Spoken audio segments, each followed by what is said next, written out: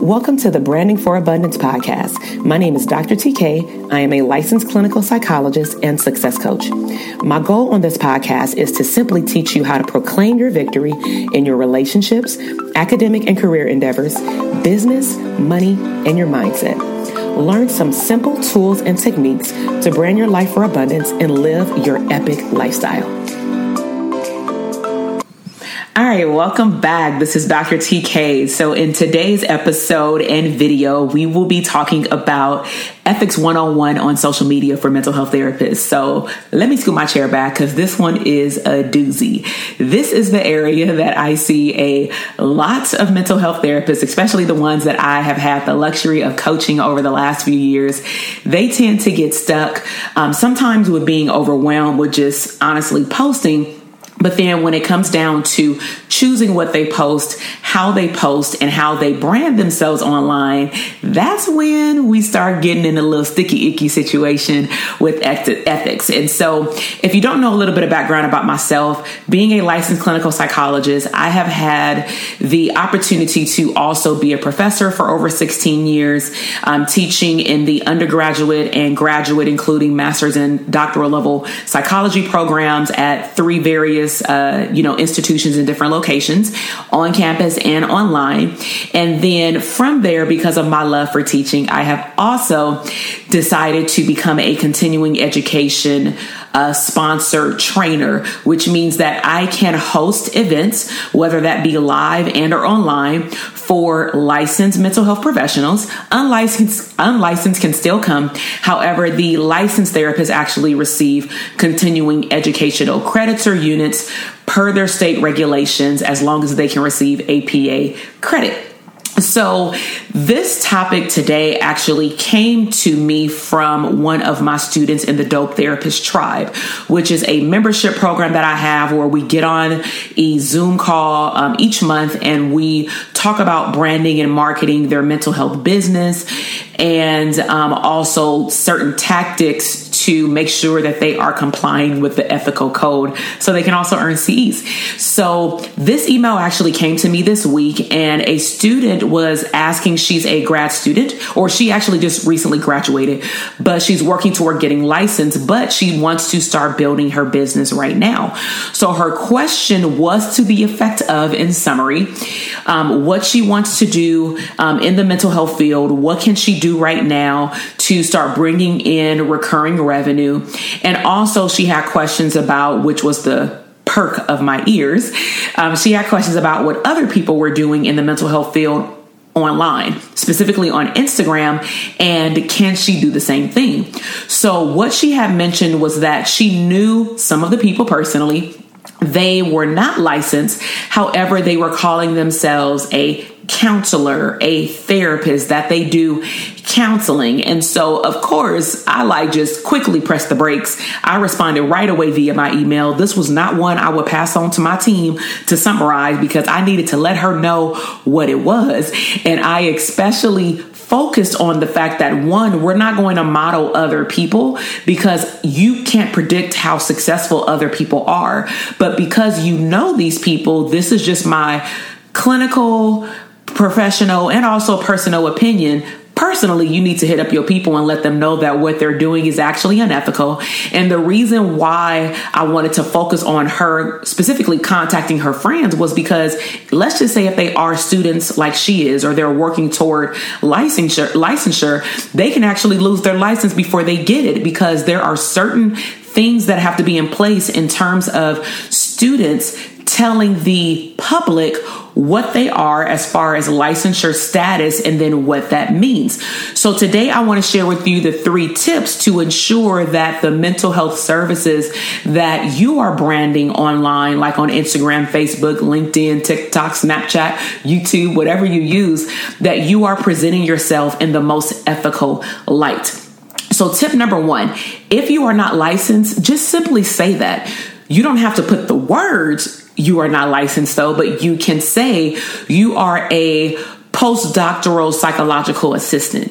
And then, of course, in your informational psychoeducational videos, in your content, if you're allowed to have a website in your state per your licensure status or your supervisor's website, people should know what that means. And this is where I start to get into training with my students in regards to how to best utilize Instagram Lives and IGTV, or even on your thread, posting a 1-minute video, letting people know who you are, what you're about, and for students explaining to individuals that may want to seek out your services, what does your licensure status mean? Now, I've taught my students in my program that there are ways to explain to the general public that you are collecting hours, that you're an intern or an associate. However, that does not minimize your level of expertise in a particular area. It's just certain regulations that are in place for the state before you get licensed to take these 2 tests. And before you take these tests, you have to accumulate 3,000 hours.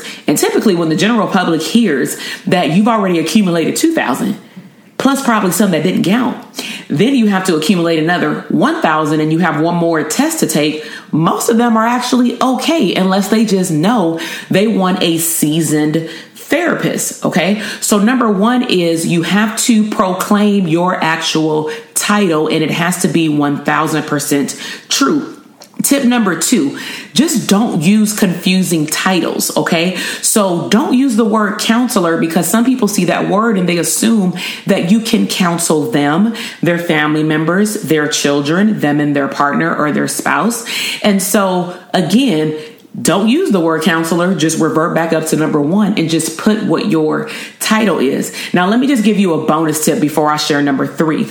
A bonus tip to number 1 and 2 is do not make your Instagram name refer to you being a student, because then once you've built your brand, you now have to go change your Instagram name. And now if I don't know your other Instagram name by heart, or I don't have other words to find you in the search box really quickly, and I don't have the turn on the post notifications option on my phone, then I'm not going to be able to find your page. And if I can't find your page, I'm not going to search for your page. Okay. So, and the reason I say that, because I've seen some people that are on Instagram and they say future psychologist, future doctor, future marriage and family therapist of Texas, or something like that. And I'm like, okay, you've built up this beautiful brand, and now you're going to have to go change your name. That's not cool, right?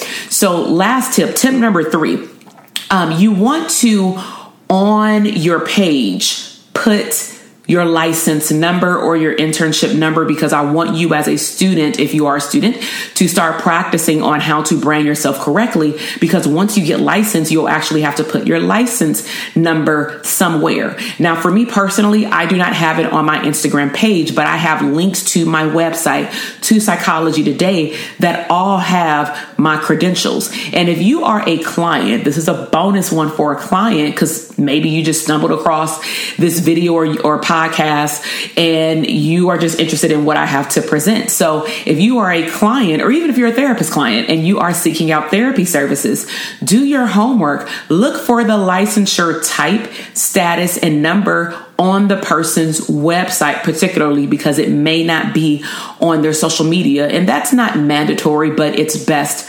practices. Okay. Because if you are promoting therapy, like come see me for therapy, then you definitely want to have your licensure number up there. On my feed on Instagram, I actually do not promote therapy because my caseload is full. A large chunk of my business right now is given back to the therapist community, because they don't have leaders like myself. Our leaders stopped in grad school, and maybe internship supervisors.